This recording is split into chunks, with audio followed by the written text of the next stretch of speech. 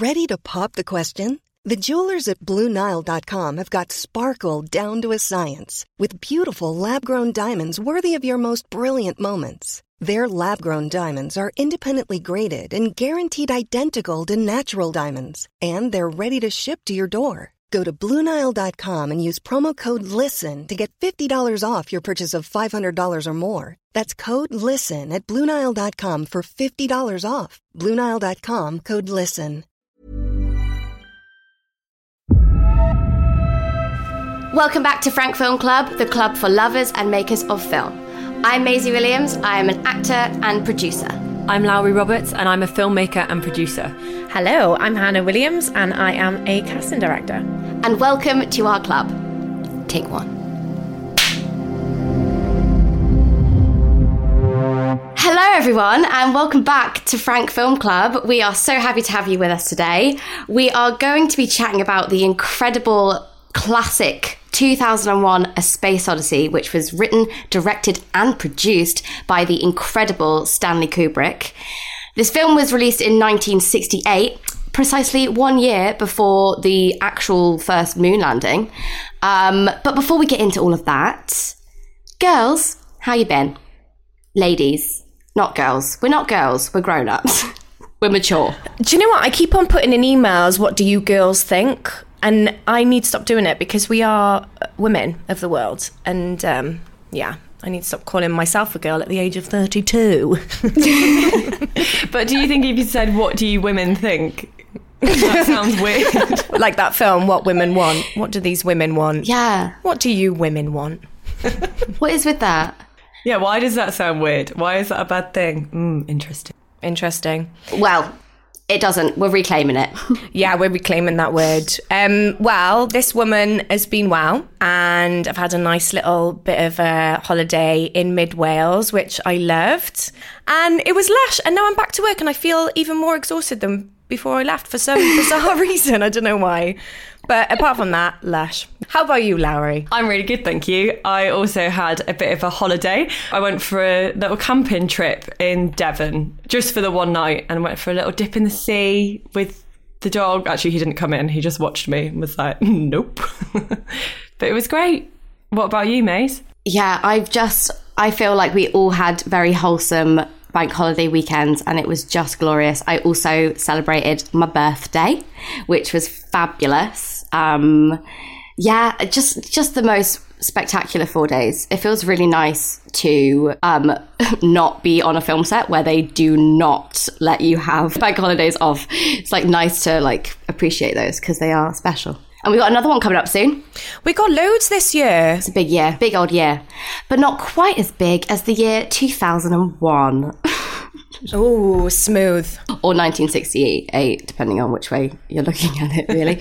So, as I mentioned before, today we are chatting about 2001 A Space Odyssey, which was written, directed and produced by Stanley Kubrick. This is actually the first and only Stanley Kubrick film that I've watched. So we're not basing it on any other films today. We're just talking about this one. But I feel like you guys might have watched some other ones, so we'll get there.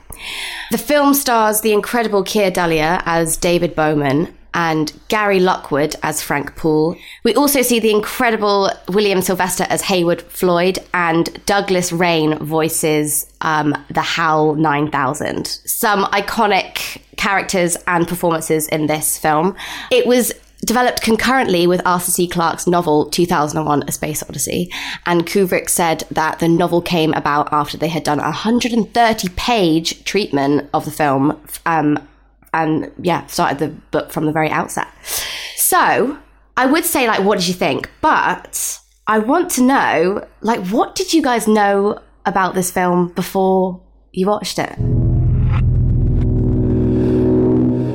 I had actually seen it before, which I didn't realise. Basically, when me and my boyfriend got together, we did a little film swap because he works in film as well, and we both really love film. I showed him the ones that I loved and made me excited about film and working in film, and then he showed me some of his choices, and this was one of them, but I couldn't really remember it. And I feel like maybe we started talking about film, or I don't know, we just started chatting throughout it and we didn't really focus on it. This time around, obviously, I definitely focused on it, and I think I caught a lot more of what makes it special, because you do have to have no distractions because it's so quiet in a lot of it. It wouldn't be one that I would pick out to watch myself, but I really loved it. And that's what I knew about it before I had watched it, but I couldn't remember it. I didn't know anything about this film. I had seen stills from it before, but I didn't even realise that it was from this film. I was the same. I went into this kind of cold. I always grew up thinking I didn't really like sci-fi, but I think that I was just shown sci-fis that I didn't enjoy. And later on in life have discovered sci-fis, particularly Interstellar. That was kind of what got me through the door. And then as I've sort of started watching more movies with you guys, I know that this was a big influence for Interstellar. And so I was just like, do you know what? It's a classic. It was like flashing up on my Apple TV. So I was like, let's just give it a go. If you'd have told me that I would love like a practically silent 2.5 hour movie, I would not have believed you. But this is just, there's something about it that I find really hypnotic. What was your reactions? Well, first of all, it was really quiet, but it was also at times really, really loud. Like it was really one way or the other for me, like with the apes at the start. So for a lot of the introduction, I was like, oh my gosh, I'm not in the mood. I know that I can be in the mood for that kind of thing sometimes, but I wasn't. However, by the time we're with Hal and actually in like the main shuttle, I was in and I was all for it and I loved it. And visually I was like stunning, but I did struggle with the introduction up to there, I must say. You're not alone in that. When they premiered this movie, a lot of people in the hundreds walked out and they were like, what does this mean? I don't get it. It's silly. And I think for like the first portion, the section with the apes and then sort of going to the moon, you're like, what is this? Where are we going with this? Kind of. And like there is the monolith, but you're not really, don't know why it should mean anything. You don't know why you should be following it, I guess. But yeah, going into that sort of dawn of man section, what do you think that the monolith like signifies? And like, what do you think you learn from that if you look at it in retrospect? Well, I think that might be why I didn't get into it the first time. And the thing is as well, that portion is so elongated that you know, if it was just a short little introductionary piece and then you went into the space stuff, it might be a little bit easier to digest. But it really does go on for a long time. And I just didn't understand the box. But then the box, I'm dying. What do you mean? The monolith, the black box, the gift wrapping box that arrived. It looks like a USB stick that they've just like put down. When the USB stick arrives, I didn't really know what was going on, and then obviously when it's there at the end then as well. However, Warren has sort of explained it to me a little bit now, so I do understand it a little bit more. But I would not have got to that conclusion myself. So I'm not going to say what he told me because I want to know what Lowry thinks as well. Yeah. Well, I also was like trying to figure out the meaning. What do I think this means? Don't have a bloody clue. Not gonna lie. I actually can't. I think by the time it got to the end, it felt very I guess interstellar-y. Also, have you seen Annihilation? Yeah. Like at the end of that film, I was just like, I don't have a bloody clue what's just happened, but also still kind of love that film. So really couldn't figure out what was going on, but was also still intrigued. I feel like at the beginning, when I was sort of going back through it again, right after they touch the monolith, because like they look at it and they freak out and then there's like a really long scene where they finally all go up and touch it. After that point, it seems like you start seeing man like using tools and like, I guess they're supposed to be Homo sapiens because there was like a bunch of different species and then humans came from Homo sapiens and they like ended up taking over all of them. And so you start to see them like fighting off the other like species and like becoming conscious. And I feel like that maybe plays into the end a little bit. I want to jump over to the moon. Let's go. So what do you think of the 60s depiction of what 2001 is going to look like? The food looked disgusting. And I know that was just because they were on a spaceship, but then they're just like slurping up liquidized food. Oh my gosh, that was horrible. I think they got a lot of it like scarily close. Like they've got the screens on the back of the chairs. They've got a video call. So a lot of this stuff is really like part of his imagination. And I think they call it the video phone, or they don't even call it that. They call it like the picture phone. No, picture telephone, something like that. And like Hal being like this voice activated robot thing. I don't know if it was in 2001. So, I mean, it probably was, but now it's like so commonly used that it's a bit freaky. Also, on that little space station, they had this thing and it said the Hilton like airspace or something like that. Isn't it funny, like in the 60s they were like, well, if someone's going to own part of space, it's going to be the Hilton because they own the most like, you know, property on Earth or whatever, like, you know.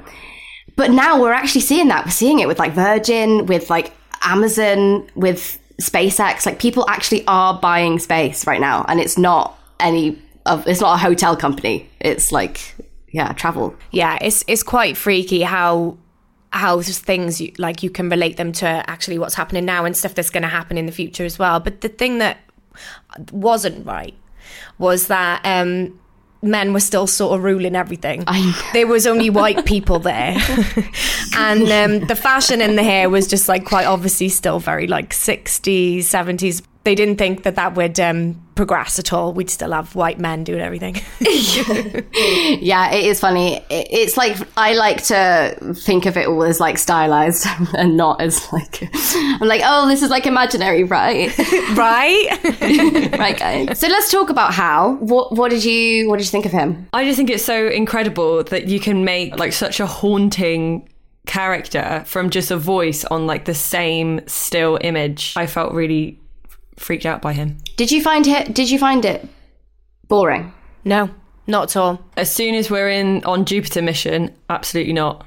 And isn't that wild? Like, how do we not find that boring? There's something about the atmosphere that's created, especially, you know, when he goes in to turn it off with the breath of him hearing that, and Hal's voice being so what's lackadaisical mean? That's probably not the word.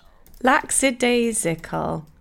Yeah, lackadaisical. Oh my God, that's the word. Oh my God. Oh my gosh, we are every day's a school day. What does it mean? Lackadaisical means lacking enthusiasm and determination, carelessly lazy. I mean, he's not carelessly lazy, but I just thought the voice having actually a bit of personality, whilst also being like relatively monotone. Just those little notes of personality made it more eerie. What do you think of like his malfunction? Do you think that is simply just a plot point, or do you think it plays into the wider story and like all of the meaning at the end? Do you think that he does actually malfunction? Well, from what I sort of like understand, the monolith being at the beginning, at the dawn of man, is there to take Homo sapiens through into the next stage of evolution. And then the monolith being at the end is watching him in that weird space room thing. Not space, as in like the weird space, physical space. To watch him so that it goes to the next stage of evolution. Like Hal becomes conscious. And I think that might be like saying that's the next stage of evolution, is AI is going to be part of humans. That's pretty terrifying. But also really, it's true. Like AI is becoming conscious. Like it will become conscious at some point. If that's what it's about, I mean, is that what it is? That's what I have read, that this film really is about AI. In terms of the ending, I've read a lot of different things. I listened to this one interview with Stanley Kubrick, and he speaks about the ending, and he says that, you know, these monoliths are like all-seeing, all-knowing, higher intelligence, and they come down to Earth to help humans sort of like evolve. And then at the end, they have this guy, Bowman, and the room that he's in is kind of like French decor, but it's like kind of wrong and off. And that's because like when we build zoos, like we are like, this is the jungle section, but it's like not really the jungle. And so they wanted it to feel like familiar, but also wrong. And it's kind of like this higher intelligence is watching and studying him. And then when the baby thing kind of goes through, it kind of signifies like going back to Earth with all of this like new knowledge and like what that might do for like the human race. Whoa. So when we finally do jump over to the Jupiter mission, and they're on the Discovery 1, we see this shot of him running around like the space station, jogging, punching, training. How do you guys think that they shot that? I'm guessing it was like a revolving stage. What did you think, Ham? Well, I'm sitting next to a 2001 geek, so there's no way I could ever form my own opinion on what was going on. And then this is happening. So I knew it was a revolving set. They did. They built like a centrifuge. Is that what they call it? Centrifuge? Yeah, in a studio. How much of this film do you think was done outside versus inside? Or like outside on locations? Oh, I thought it was all on a set build. I thought it would all be, like studio. But then I suppose that would have to be a pretty massive studio. Okay, I guess that wasn't a very good question because, yeah, it was all done inside in a studio. Oh my gosh. Can I just bring up the bit where he actually goes through the vortex? It's just like the most stunning thing. And then you have these stills of him like, It was just brilliant. And it went on for so long and I could have quite happily just kept on watching it for a really long time. Yeah. They call that the Stargate sequence. And it's like one of the most famous special effects like sequences in the history of filmmaking. And it was created by an artist called Douglas Trumbull. And it was using a technique called slit scan photography. Basically, what you do is you have like a piece of black glass in the front with like a slit cut out the middle, and you have a piece of black glass in the back. And then he basically had all of these like trippy pictures and lights, and he had them like somewhere in the middle. And then you move the camera like forwards and backwards, and it made like these two dimensions that are like joining and like leaving. God, they were way ahead of their time there. Like, are there YouTube videos of like behind the scenes, or is there? There are. Okay, I need to have a watch because I am so intrigued about, the making of it. I just want to see it. The film did win an Oscar for its visual effects. It was nominated for Best Director and for Original Screenplay and for Best Art Direction. Clark, who is the author of the book and the writer on the film, he felt like it should have won the Oscar for the 8-man makeup, but the honorary award went to Planet of the Apes, which had come out in the same year. Oh, I really want to see what those apes look like. I haven't seen that film or any of those films. Do you know what the budget was for this? I think it was $10.5 million. See, that is so mad because I was having a look and the Interstellar budget, do you know what that is? Oh, God. Over 100? That was $165 million. Oh, my God. And this was 10.5 million. That's so ridiculous because this is still amazing. That's not just inflation. Yeah. Yeah. And do you know, all of his like special effects, they're not done on the computer, they're done on film. Crazy. They're all photographs that he like cut out and miniatures. Yeah, the whole thing. And I guess that's like, it's maybe more time consuming, but maybe cheaper. But it just, I don't know, it looks better in my opinion. This looks unbelievable. And I would much prefer to watch something that looks like this. Yeah, because you just get so much more texture. And I suppose that is partly because it's shot on film and a lot of the new ones wouldn't be shot on film. But I think that is also part of it being practical effects. But visual effects are so expensive. I don't imagine that it's that much more expensive if it's just time consuming on the other side. I really don't understand why it's gone that way. Maybe it's just like the easier thing to do because you just give someone the money and they do it. Can I ask a question? Yeah. It will sound like a really stupid question, but why is VFX so expensive are you talking about like computer generated stuff? Like, why is it so expensive? I worked in a VFX office for a bit. I think they just like chuck a price on it. Well, actually, I suppose the computers have got to be like mega because they're just like rendering massive things the whole time. But also, I think because it's quite like a specialist thing, they just can. I mean, I'm probably saying this and then some VFX person might listen and be like, bullshit. Calling you out. Yeah.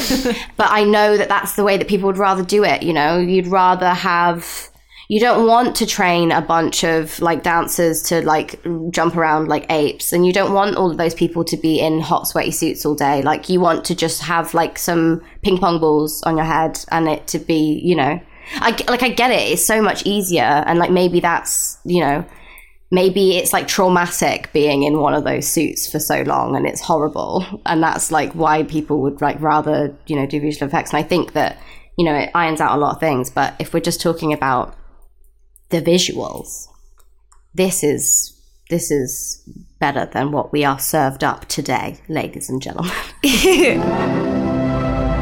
How many minutes do you think it is before the first line of dialogue is spoken? Like 20? 30? 30. Is it? I don't know the exact minute, but about half an hour in is when the first line is said. And even then, it's like muttering to each other when they're in the elevator kind of thing. It felt like a really long time. I think I paused it for a day. It's such a commitment. And then I do think that it's got a good enough payoff. But do you think it's got a good enough payoff for all of that? Be honest, it's fine. I think if you're fully focused on it and you're just enjoying the viewing experience, yeah, I think it is worth it. But the payoff, I think it's very difficult to fully understand how everything connects. And so for me, the payoff was speaking about it afterwards. Yeah. I really don't know, you know, because it finished and then I was like, what the bloody hell was that? And Mum was like, what happened? And I was like, I don't know. And then I went on to Wikipedia to read the plot because I was like, I've really missed something here. I read the plot and I was like, yeah, got that. And what? But I was also so I was glad to know that I didn't just like miss something massive. I just didn't get it. But now knowing that you're not really meant to get it. I think I just needed to spend a bit more time thinking about it, and I didn't have any immediate chats afterwards with someone to be like, what do you think? Well, I wonder if I wasn't with Warren, what I would have come up with by myself. Probably big fat nothing, to be honest with you. But I do also like that I don't know. Everything about the world and the universe just blows my mind. And so you can just keep thinking about it. And I know that I'm never going to understand it, obviously. So that's fine. Well, it's like, you know, Prano last week was saying that she knows the truth of like what actually happens in it, but she wants to keep the conversation going, so she'll never say. Like, we're sat here speaking about this film that was made in 1968 because it is so ambiguous. Well, certain parts can be left up to your own interpretation. So it's good tactic to keep the convo going. I'm Sandra, and I'm just the professional your small business was looking for. But you didn't hire me because you didn't use LinkedIn Jobs. LinkedIn has professionals you can't find anywhere else, including those who aren't actively looking for a new job, but might be open to the perfect role, like me. In a given month, over 70% of LinkedIn users don't visit other leading job sites. So if you're not looking on LinkedIn, you'll miss out on great candidates like Sandra. Start hiring professionals like a professional. Post your free job on linkedin.com/achieve today. Hey, I'm Ryan Reynolds. At Mint Mobile, we like to do the opposite of what Big Wireless does. They charge you a lot, we charge you a little. So naturally, when they announced they'd be raising their prices due to inflation, we decided to deflate our prices due to not hating you. That's right. We're cutting the price of Mint Unlimited from $30 a month to just $15 a month. Give it a try at mintmobile.com/switch. $45 up front for 3 months plus taxes and fees. Promo rate for new customers for limited time. Unlimited more than 40 gigabytes per month. Slows full terms at mintmobile.com.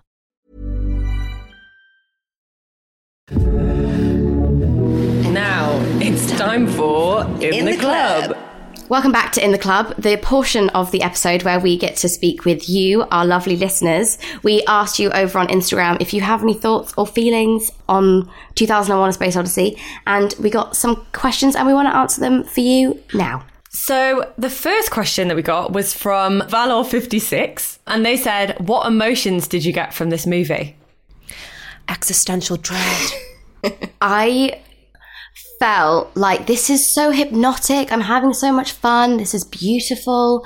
And I thought, isn't this a Stanley Kubrick movie? Aren't they supposed to be scary? And then I felt scared. I felt really scared when, everything was going on with Hal, when he was turning off Hal, when Hal was singing Daisy, Daisy. Oh my gosh. And then all the way through to the end, I just thought it was terrifying.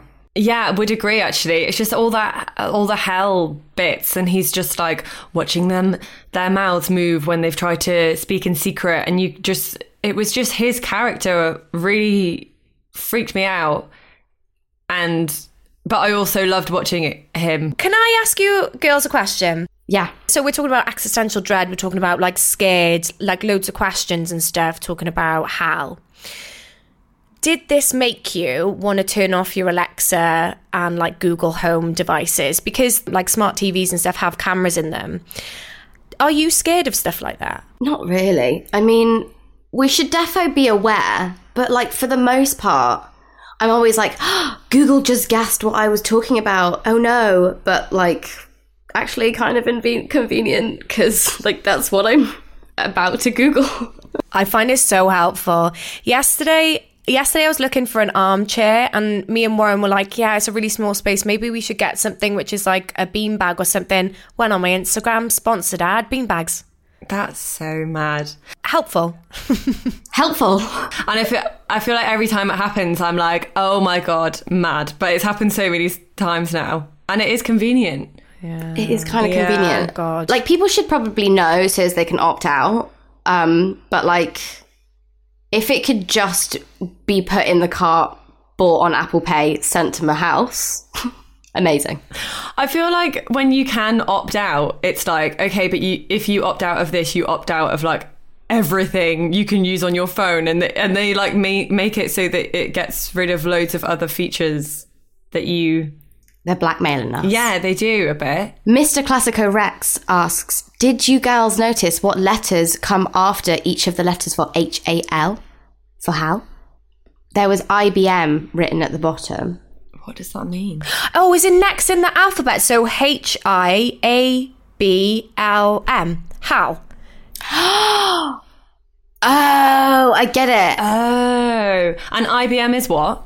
IBM is an international business machines corporation in an American multinational technology corporation in New York, and they started in 1911.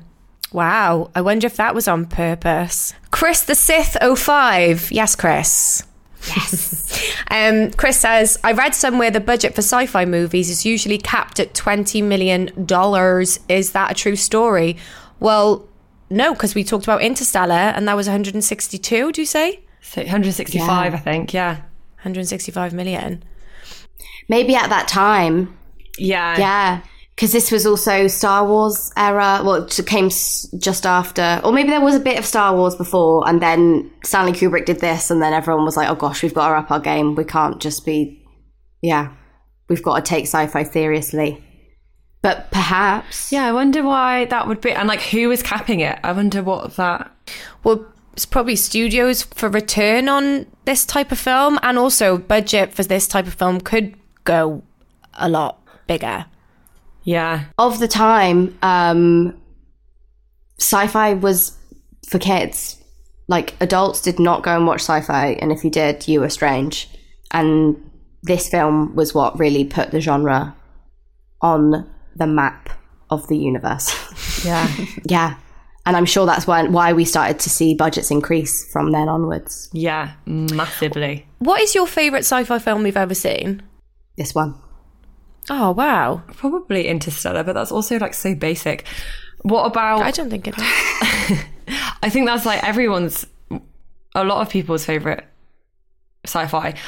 Is Annihilation is sci-fi, isn't it? Is Ex Machina sci-fi? Yeah. Oh, yeah. Ex Machina is probably a top one. Yeah, that's such a good film. I always used to say that, well, I've always said that Her's my favourite film, and I would call that a sci-fi. Yeah, defo. Yeah. But I feel like this film walked so that films like that could run. Gosh, you're so right. And when I look at Her, and I'm like, it's sci-fi, but like it's beautiful. That's what Stanley Kubrick did. Like, he made it mesmerizing. So these other films could follow. What about yours, Han? Well, I asked because I don't think I've seen that many, but actually I have seen a lot, I suppose. I love Her. I love him. I love they. No, I love Joaquin, don't I? But no, I love Her. Just something that feels like grounded in some sort of emotional connection is great. But I also love Interstellar just overall. Like, I will on an afternoon listen to the soundtrack when I'm doing work. Stanley Kubrick had someone make an entire score for 2001: A Space Odyssey, and it was made by a guy called Alex North, and then he scrapped it all and put in all of these like iconic classical songs. Then in Interstellar, the collaboration between Hans Zimmer and Christopher Nolan, it's like that's what makes the movie. But yeah, it's hard to find like iconic classical songs that have not been used in other films now. But at the time, this was like revolutionary. Oh, great fact. Why did they scrap the score? He just didn't. It wasn't right. He just needed it. Yeah, it wasn't what he wanted.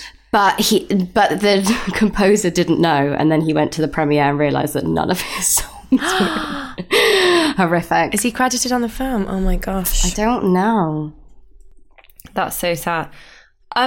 Well, the songs that were used then, because I was watching it and was like, oh my God, these are like these mega songs. Is this where they were originally put in? But now you're saying no, he used them, which were already like massive songs before. Yeah, they were like known before, but in terms of like using them for like the cinematic impact, like just the weekend before I watched this film, I watched Bruce Almighty, and they use that like dun dun dun dun dun. Yeah, like they use that in Bruce Almighty, like when he's like standing at the top of like the Empire State Building or something like that. And I'm like, this is where it comes from. And then I watched 2001: A Space Odyssey. I'm like, I know that at the time it was funny that song was playing because it's like iconic, but this is why we think of those sounds as having those emotions. Like before that they were just songs, and then this kind of gave them like some deeper meaning of like the creation of man, which is like so massive. But it was already a song beforehand. It wasn't originally. Yeah. Oh damn. Yeah. I see. Thank you so much for sending in your questions. We love to have them. So, final thoughts. I'm so glad you picked this film. Just to say as well, this wasn't on the original plan, but you watched this film and you were like, you text us that night and was like, we should do this on Film Club. And I'm so glad we did. Even though I've watched it before, I think Frank Film Club, this thing that we're doing, really makes me pay a lot more attention, and this film needs attention. And just from the conversation today, to think about how many things have come from Stanley Kubrick's imagination and how groundbreaking it was and how things are influenced by it now is just so exciting to dive into. So thanks for picking it, Maze. You are so welcome. It was such a pleasure to talk with you guys about it. Lowry, like what? Yeah, how are you feeling? Yeah, I actually want to rewatch it. I feel like I haven't given this film that much love in this episode, but I want to watch it again to understand more and see if I can figure out what I think it means. Or maybe just come up with my own feelings towards it. I think it's definitely just a good one to chat about and throw ideas around. Not that I had much to bring to the table today, but a rewatch should help. What about you, Maze? Actually, something I was thinking about, I started watching it on my TV, and then film buffs don't kill me, I finished watching it on my laptop. But I finished watching it on my laptop with my headphones, like noise-cancelling headphones. And because the sound design is so important in this movie, I was locked in, I was glued, even though it was a smaller screen and like not the best setup, whatever. So give it a go, maybe on your laptop with your headphones, because oh, okay, yeah, that sounds good. It was kind of, and if it's ever playing, it's one of those movies that like every now and then a cool cinema will put it on. We should go. Oh, definitely. You know what? I actually think it is at the Prince Charles. Yeah, it is. Right now, in like the next few weeks. Guys, let's go. We should go. Yes. Yeah. Okay. Oh, yeah, honestly, so, yeah, love this film. Complete surprise to me. I thought, like, I didn't know if I would, really. And I thought I'd have to, like, pretend, like, if I was talking to someone who loved this film. But I do. I really love it. And I think that it's really special, and I love the impact that it's had and will continue to have on the film industry and sci-fi as a genre. So thank you for indulging, and thank you for watching it. I loved chatting with you guys about it. Love it. Same. Was fab. Great choice, Maze. Ah, what's next? Next week, we're going to be talking about Summer of Soul, or When the Revolution Could Not Be Televised, which is a feature documentary directed by Amir Thompson, aka Questlove. It was released in 2021. The story is made up of unseen archive footage from the 1969 Harlem Cultural Festival. It won the BAFTA and Academy Award for Best Documentary this year, so it's well worth a watch. It's available to watch on Disney Plus, and so give it a watch, and I hope you enjoy. If you're enjoying the podcast, please remember to give it a 5-star rating. It really, really helps us to keep doing what we do. And make sure you follow us on @FrankFilmClub on Instagram to stay up to date with all the latest Film Club news. Now, go and watch Summer of Soul or 2001: A Space Odyssey if you haven't seen it already, and enjoy. Bye.